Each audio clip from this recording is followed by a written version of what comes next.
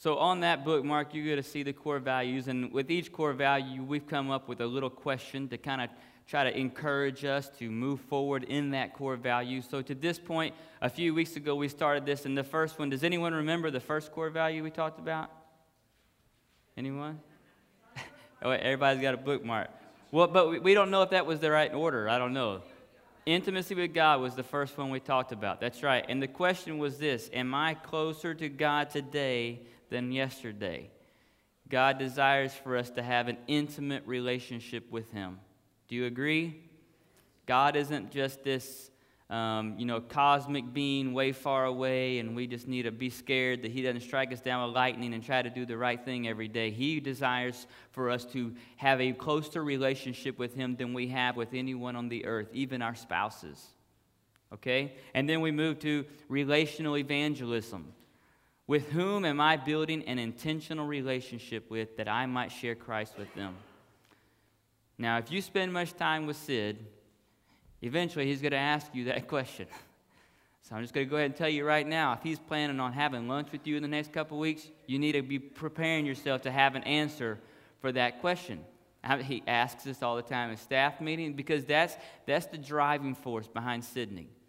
Sid is about relationships, and he believes, as we all do, that Jesus' example was to make a relationship with someone and that way be able to change their life through that. Not just to stand on the corner and yell whatever he wanted to yell, but he loves people, which took us to our next one from last week, which was people matter. People matter.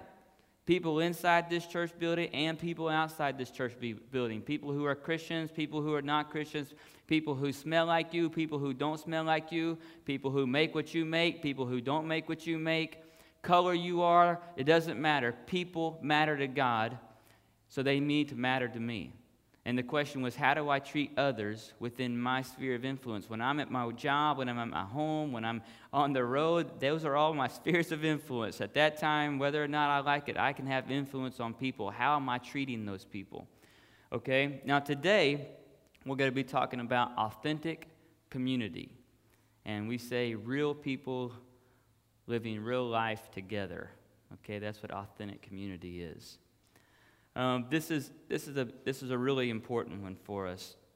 And you'll notice that we didn't choose the core value authenticity just by itself. Okay? And we did not just choose community by itself, but we said authentic community. Are you with me? So it's different than just being really honest with everybody and not being around anyone, or being around everyone and lying to everybody about who you are all the time. Okay, because a lot of times we're good at that kind of thing. So today we're going to start with authentic and then talk about that a little bit, and then we'll move over to community, talk about that a little bit. So when I say the word authentic, what words come to your mind? Genuine, good word. What else? Real, okay. Open. Honest, good word. Loving.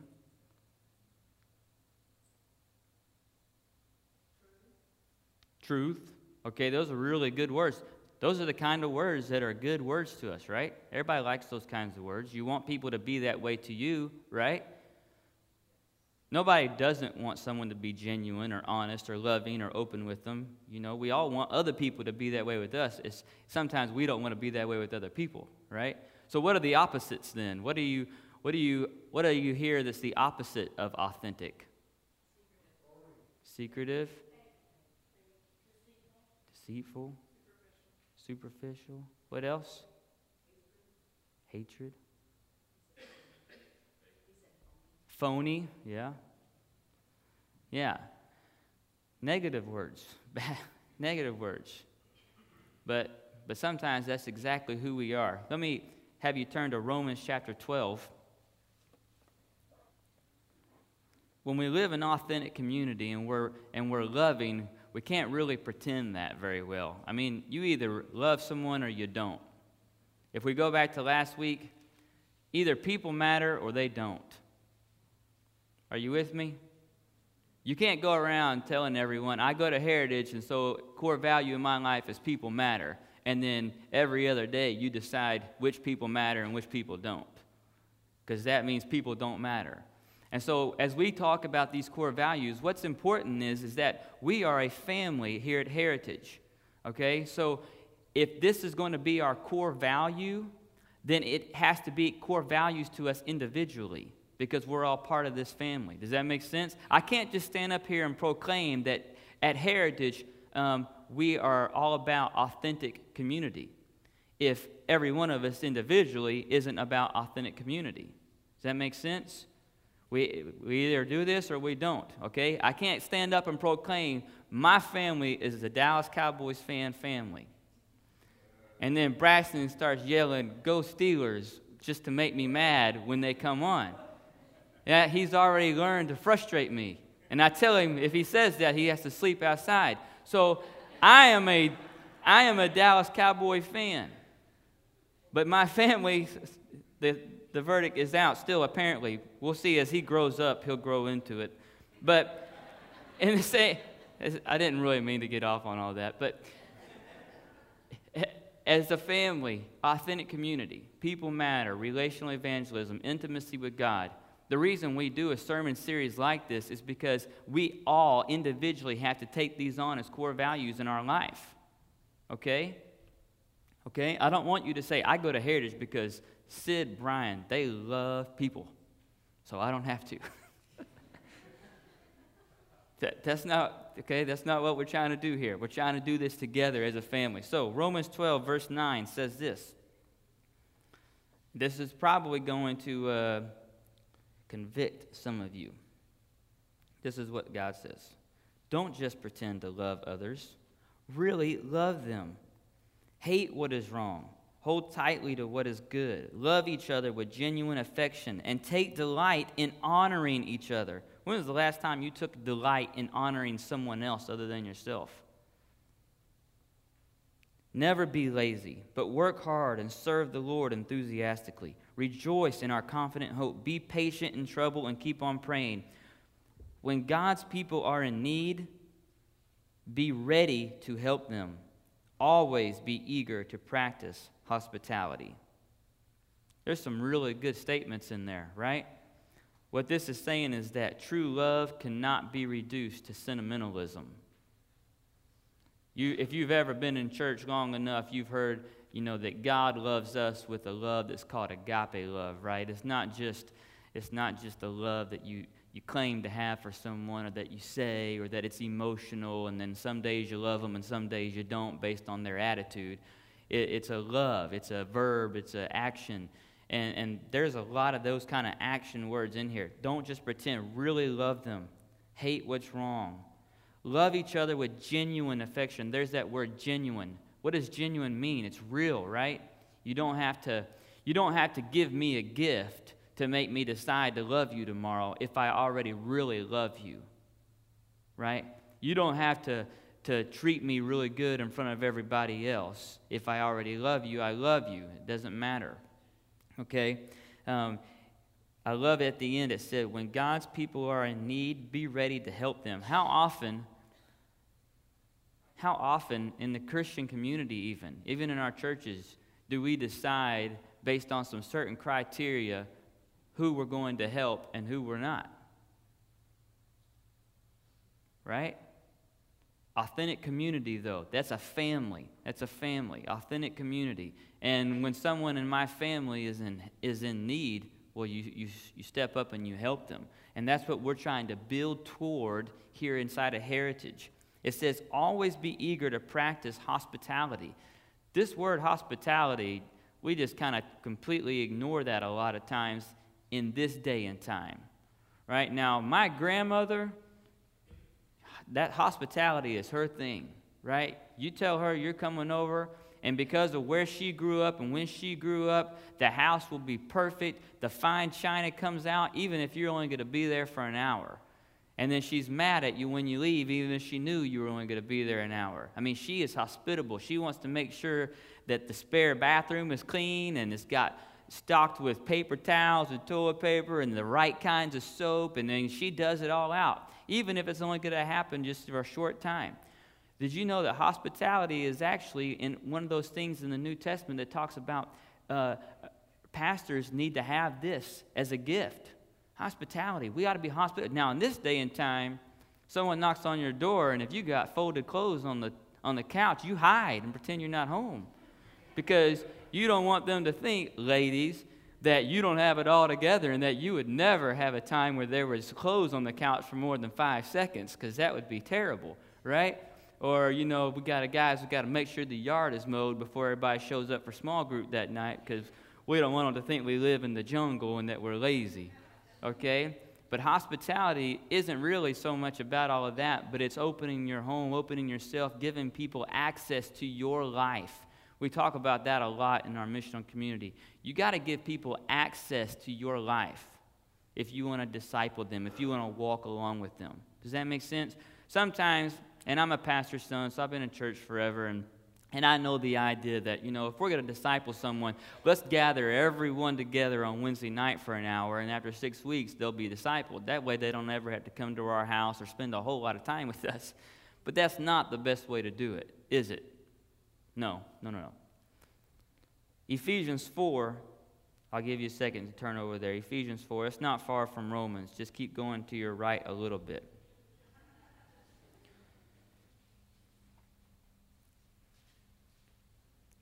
Verse 2 and 3 says this: always be humble and gentle. Be patient with each other, making allowance for each other's faults because of your love. That's a tough one. I'm going to even reread it again. Making allowance for each other's faults because of your love. Make every effort to keep yourselves united in the Spirit, binding yourselves together with peace. Make allowance for each other's faults. Even inside of our small group, sometimes someone just kind of bothers us. They make a choice, right, that you go, why would they do that? And then you go home and you talk to your spouse about them. Why would they do that? That's just stupid. Or they say something that bothers or offends other people.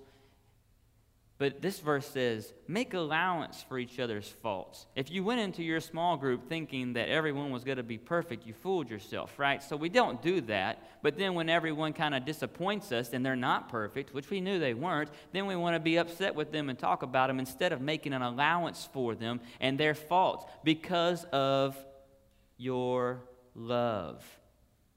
So see, you have to choose ahead of time. Before you get to this verse, you have to choose that you're actually going to love one another so that you can make an allowance for each other's faults when people fall short of what you kind of expected of them. Does that make sense? Yeah? All right, you do this already. Your best friend in the whole world does one thing, and you're like, it's just who he is. Somebody else you don't know does the exact same thing, and what an idiot. You get all over them, right? So you already do this, so we understand what I'm talking about. You make allowance for people who you love, right? We do that. We do it as spouses. If so-and-so did that, I would never want to be married to them. But my wife does it well. She's just kind of quirky, and I make an allowance for her, okay? When this begins to happen, though, when you begin to really make an allowance for each other's faults because of your love, when everyone knows there's kind of that safer environment to be themselves because there's authenticity going on in community and love, it becomes a safer place to grow spiritually, right? Because now you feel safe enough even to be authentic yourself. Why are we not authentic sometimes? It's because we're worried about how other people will receive us, right? I'm worried if I tell Dan that I three-putted 6 times that he's going to never want to play golf with me. So I say, well, I three-putted once, and I don't even know what else happened. Okay? If you're worried about, when you're single, we do it all the time, when you're trying to find someone to marry you, and maybe some of you guys have to lie because no woman would ever want to marry you if you were really honest in the beginning. They got to get to know us. But when people know that they're going to be accepted, when people know that if I mess up or if I have a bad day, that people are going to make an allowance for my faults because they love me, well, now I can begin to feel safe enough to be authentic and real with those people. Are you with me? Which is where we want to build this community and heritage. We want people to be able to say, and you've seen it happen if you've been around long enough, to say, I'm really struggling with this. I'm having a hard time with that. In my past, and I've never said this to anyone before, but this happened. Those kinds of things, those kinds of confessions, those kinds of things, reaching out and asking for hope, those don't come unless there's already been a place, an environment built where there can be love and acceptance in there. Are you with me? Right? Because you wouldn't just tell anybody your deepest, darkest secrets and your secret sins and the things that you struggle with. You would only say that to someone who you felt confident enough who wouldn't flip out on you, and they would put their arm around you and love you through moving you towards Christ in that situation, right? At Heritage, authentic community is a core value then. Now, the thing about authentic community is that's kind of one of the messier core values that we have at Heritage, because it means walking with people through cheating on their spouses. It means walking through with people who are addicted to drugs or alcohol or pornography. It means grabbing someone's hand who's doing something that you would never consider okay to do, and allowing an acceptance there even though they're wrong because of your love for them.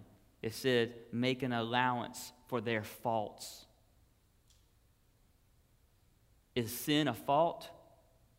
Yeah, so how come we so often, when we find someone caught in sin, we turn our backs from them? Now who's sinning? Because we're not making an allowance for their fault, are we? And yet that's exactly what Paul says to do. So the reason I say this is kind of the messy one is because I think this sometimes really gets into our heart, because I want to be authentic and have authentic community with a handful of people who I know will never disappoint me, who will never let me down. But I don't really want to do that with everyone at Heritage. But see, that's silly, because either this is a family or it's not. Either authentic community is a core value or it's not. Okay? Let's go on. Community. John Stott is a guy, he's a theologian. Okay, John Stott. He writes commentaries, old guy, smart guy, knows way more than I know. This is what he says. The church lies at the very center of the eternal purpose of God. It is not a divine afterthought. It is not an accident of history. On the contrary, the church is God's new community, for His purpose is not just to save isolated individuals and so perpetuate our loneliness, but rather to build His church, that is, to call out of the world a people for His own glory. Are you a person of God? Anybody know Jesus? Is it safe to think that some people here know Jesus? Did you know you're a person of God because first there was a people of God? Did you know that? A lot of times I've heard people say, well, my relationship with God, that's between me and Him. It's very private. Actually, that's not really what God intended. We don't become a Christian and then decide to go figure out what church we should join. See, what happens is God doesn't know anything about this right here being called church. God's plan was the church, for His divine purposes. So when you become a Christian, you become part of the family of God. You are part of the church. It's your new identity. Whether you like it or not, you're now part of that family. Now, you might choose in this day and time, we got probably 100 churches, anywhere close to us right now. In this day and time, we choose and we go and find a place where we can connect and things like that. But you're part of the body of Christ now, His family. If God is the Father, God the Father must have children. Thank you. Some of y'all are really quick this morning. That's us. I can't separate myself from you any more than I can separate myself from my brother Jonathan. Can't do it. It's part of my identity in Christ. And it's a great thing. It's a really good thing. Don't you want to know and live with a family instead of on your own? So God doesn't want us to have this isolated life over here where we pull into the garage and close the door before we even get out of the car so our neighbors don't have to see us. And then we stay inside, and in the morning we get in our car and start the car before we raise the garage door so we can get out down the street and go so we don't have to talk to people. That's not the life God intended for us to live. We can't do relational evangelism that way, and we can't live an authentic community that way. And people don't have to matter if you never spend time with people. So that's kind of a cop-out to live not in community. Okay? Now, authentic community, I told you it's messy. Because again, this brings up a bunch of fears. Has anyone ever been kind of part of a group and then all of a sudden they were hurt? You ever been left out? Disappointed by the people who you thought really liked you, and all of a sudden you're kind of pushed aside? So authentic community then is scary to you, right? I don't want to be real because what happened last time. I don't want to tell people what I'm really thinking because they might think I'm crazy and never invite us over again. Authentic community. So what does this look like then? In the book of Acts, chapter 2, this is a pretty famous passage of Scripture for talking about new churches or what the church ought to look like, right? Acts 2, verses 42 through 47. Now, this is if you read through the book of Acts, which I suggest after you finish the book of Mark today, that you start with Acts. I don't want to mess up your plan already for this afternoon. The book of Acts is fantastic. Heritage is a church plant. We planted this church 6.5 years ago. And it's been neat to experience some of the things we've seen, right? If you've been here from the beginning, we've seen some neat things. We've seen some people completely turn their lives around and give them to the Lord. We've seen acts of generosity. We've seen communities changed. It's really, really great. But it's nothing compared to what these guys experienced right after Jesus went to heaven and they were filled with the Holy Spirit, and the only thing that mattered to them was doing exactly what they had been called to do. Even us at Heritage, I love our church, but we still get distracted sometimes, don't we? Lots of things in this world to turn our eyes every which way. Listen to what was going on in Acts chapter 2, 42. All the believers devoted themselves to the apostles' teaching and to fellowship and to sharing in meals, including the Lord's Supper, and to prayer. Can you imagine what it would be like if we devoted ourselves to God's Word and to prayer and to spending time with one another? I don't mean just did it. I mean devoted ourselves to that. Can you imagine? A deep sense of awe came over them all. And the apostles performed many miraculous signs and wonders, and all the believers met together in one place and shared everything they had. They sold their property and possessions. And they shared the money with those that were in need. They worshiped together at the temple every day. Sometimes it's hard for us just to make it on Sunday because of our busy weekend or what we got coming up or whatever. They met every day. Met in homes on top of that. You mean I should meet in a home and come to church? Met in homes for the Lord's Supper, shared their meals with great joy and generosity, all the while praising God and enjoying the goodwill of all the people. And each day the Lord added to their fellowship those who were being saved. That was the outcome. Does anybody want to see people saved on a daily basis? Huh? Okay. I mean, we just had a few verses there showing what they were doing, and then that's how God provided. That was the outcome. I'm part of a missional community, and tonight we'll get together at Laura DeBano's house. She's a single mom in my neighborhood. She got saved and baptized a couple of weeks ago, and we'll meet at her home, and we'll share a meal, and there'll probably be 20 crazy kids running around, and it'll be hard to have any time of quiet, but we'll pray together, and we'll eat together, and we'll celebrate what God's doing in our lives, and we'll pray for our Nicaragua teams. You think that's exciting? I love that. My family wouldn't miss that for anything. Not even Cowboys on Sunday Night Football. Told you I was a Cowboys fan. But we're not going to miss small group. We're not even going to cut it short so that we can go home for something like that.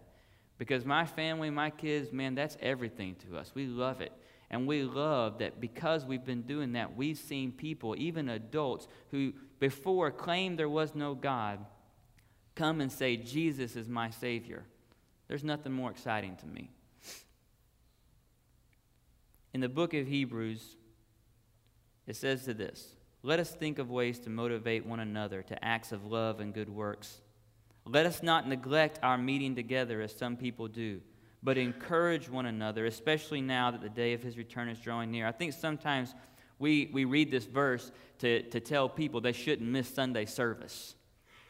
Have you ever used that verse like, oh, you went camping this weekend. Hebrews says we shouldn't neglect meeting together. Well, let me tell you, if we're meeting throughout the week in authentic community, missing a Sunday morning now all of a sudden isn't as big of a deal.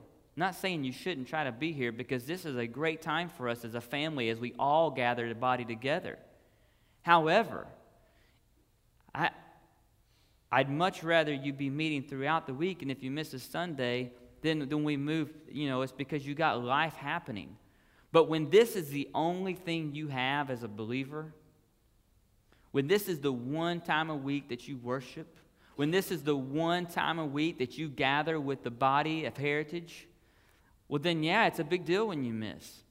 I think that's also why people get so passionate and upset about things that happen on Sunday mornings in some churches, right? I mean, if I only have one time a week of worship for 1 hour, they dang better sure play the music I like, right? And if they don't, I'm going to find a place that will, because this is it for me. I'm only going to worship for 1 hour. I'm only going to be with my body of believers for 1 hour a week. It's got to be good, and it's got to make me feel happy. I want certain songs at least once every 5 weeks. Okay? And he needs to preach on this, this, and this at least once every year. And don't you dare think about getting rid of my pew. Listen, I'm a pastor's son. I've been through every argument you can imagine. Okay? Do you see what I'm saying, though? When this is it, then it becomes very passionate, and we become angry. We want to hold on to the things on Sunday morning the way we want them. But that wasn't God's intention. See, we've done this, we've created it, we've made it, and we've called it church. When God said, no, my plan was the church. My purpose was that they would go out, and that would be the message that people hear to make my name famous all over the world. That was the plan. That was the purpose for church. Are you with me? Okay? You think the idea of community and the family of God, you think that's important to God? You think he would write something about it in his Bible, how we treat one another? You think he would? I'm going to read these verses really fast. You're not going to have time to turn to them, okay? But I'm going to have them on the screen for you. And I just picked a few of them. There's so many more. But listen to these verses. John 13:14. If I then, the Lord and the teacher, wash your feet, you also ought to wash one another's feet. Gross. Gross. Can I give him $5 and tell him somebody else will wash his feet? Jesus set an example right off the bat. He wanted us to treat others that way. Be humble, be gentle.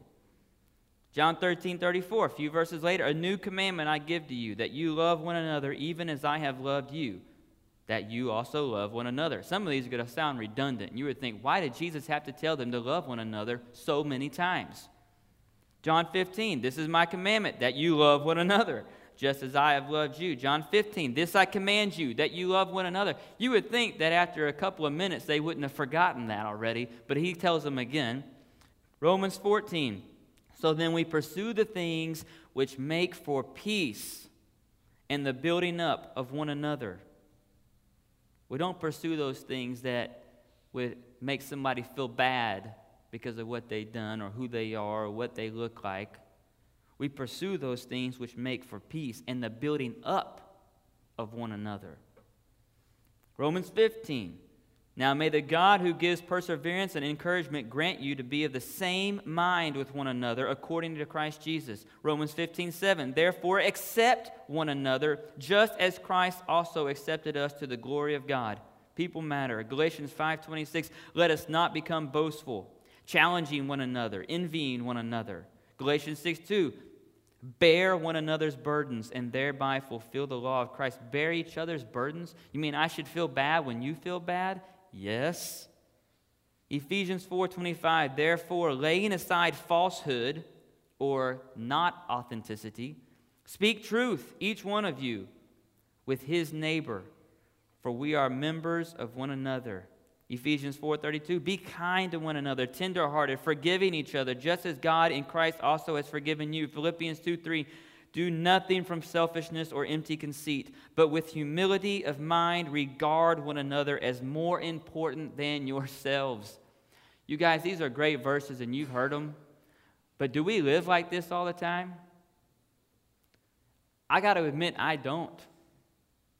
Man, sometimes I think about me and my family, and by the time I get done with those thoughts, I don't even have time to think about someone else and bearing their burdens and washing their feet and loving them the way Jesus loved me and accepting them the way Jesus accepted me because they do stupid stuff. That's the way sometimes we think in our human mind and in our flesh. But God is calling us, clearly calling us, to put aside all of that, to build one another up, to think of other people even more important than ourselves, to love them the way Christ did, and to accept them the way Christ accepted you. Have we yet so quickly forgotten how Christ accepted us, even when we were in our sin? You remember who you were before Jesus?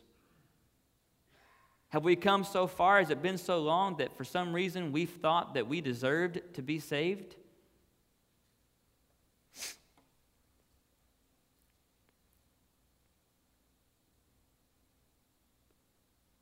I wish I had time for people to stand up and talk about testimonies about them being involved in authentic community at Heritage, because I know there's some people in here.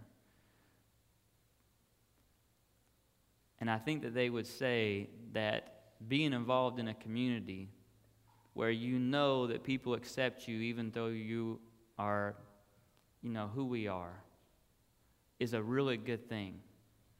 I know Colt and Jessica got great sleep last night. At least I hope y'all did. But they've had awful sleep since little Taylor's been born. And last night, they had two separate families in their missional community. One watched Bella and one watched Taylor all night. And they just crashed. Or maybe y'all stayed up and watched movies because it was quiet. I don't know. But I love that. And that's other people saying, you know what? If I don't sleep tonight because Taylor wakes up every few hours and he's hungry, that's okay, because I'm going to put someone else above me tonight and think of someone else more importantly than myself. Okay? But here's my question as we get ready to finish. And with two services, see, when I preach, y'all used to get out really early. Now we're so crunched with time, we're going to go to the end anyways. So, sorry. But the question is, why? Why is all of this stuff so important to God? What's the purpose of this? I mean, why couldn't God just save us? He knows we're sinners anyways. He's already saved us for all of our sin. Why can't we just not really care to get along? Why can't we just be individuals and then eventually make it up to heaven? Why? Why not? Why do we need to be authentic and risk maybe getting in the messes of life? Why do we need to risk being hurt by someone who, for a day, we decided they were going to be more important than us, and then they just disappointed us again and let us down? Why do all of that? Another verse. This is in John 13:35. You can turn to it, and you can highlight it and underline it and put exclamation by it. John 13:35. By this, all men will know that you are my disciples, if you have love for one another. Remember when I said earlier that John Stott said that the church wasn't a divine afterthought? The church was actually God's plan. When other people who are not Christians see you living in Christian community, authentic community, loving one another, they will say, they must be a disciple, and that's attractive to me, and I would like to be a part of that. When you live on your own, that doesn't happen because they don't see you loving anybody. I've said many times before, you've heard me say, that the greatest argument for the Christian faith is the Christian community. Do you understand what I'm saying? I mean, who wouldn't want to be a part of something like that? The problem is, a lot of times, the greatest argument against the Christian faith is the Christian community, because we don't live like that. I told you we were going to feel convicted today. Christians living individualistic, consumeristic lives, that's not attractive to the non-believer. They already have that. You with me? When you live an individual, consumeristic life, you're living just like the person that is the non-Christian. They already have that. They don't need that. They're searching for what they don't have, and it's our job to show it to them by being in community with one another, by showing that we love. I want people to be around a group of you and to leave that place and go, I need that. That's what I'm missing. So we have things. We have small groups. We have missional communities. We have these opportunities for you to become involved in a group. Janet talked about the girls that went to this weekend, and she said we have become really good friends. Some of those are in her missional community. They live life with one another. They share things with one another. When someone's in need and they need AC in their truck, they just pay for it so they can have it done. That's the kind of life that I want everyone here to be able to experience. Not because I want us all to feel good and happy about ourselves, but because I want us to do our job of showing the world what Jesus' love looks like. And that's how you do it. That was God's plan. Okay? So here's the key question: authentic community. Am I in a small group for accountability, encouragement, and spiritual growth? And if not, then it's time to find one. It's time to let down some of those guards that say, if I were in a group, someone might ask me if I had any sins or struggles. And then I may have to either lie or tell them the truth. And neither one of them sound like a good answer. Right? But it's time to have that. Our next missional community training is January 11th. It's a Saturday. If you've not been to one of those, you should come. It's not a boring day. It's fun. I'm kind of entertaining, and I feed you lunch. So it's a Saturday. It's something that you got to commit to, but something like this is important. And what we talk about is, what does this look like? What does missional community look like? What does it mean to live in a group like that? And how can we then use that to spread the gospel all over this area? I hope that you'll begin thinking about that. If you're in a group, fantastic. And if you're not, let's move toward authentic community. Because again, we can't say that authentic community is a core value at Heritage unless we, as individuals who make up the body of Heritage, believe that authentic community is a core value. Okay? Let's pray. Father, we love you and we thank you so much for your word. I'm amazed at how much you've given us. You did not leave us here alone, but you've given us your word, your living word, and your Holy Spirit. And I pray, Father, the Spirit is convicting us this morning and showing us where we ought to move next to follow your will, to be obedient to you.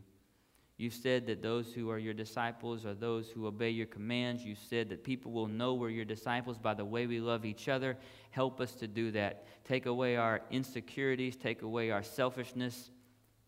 Help us to be gentle and humble.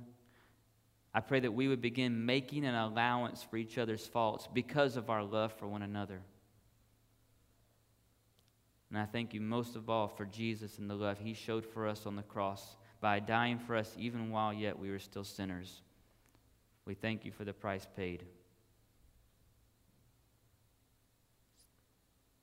I pray that you would send us out this week, Father, to be a light to our communities, to the places that we have influence.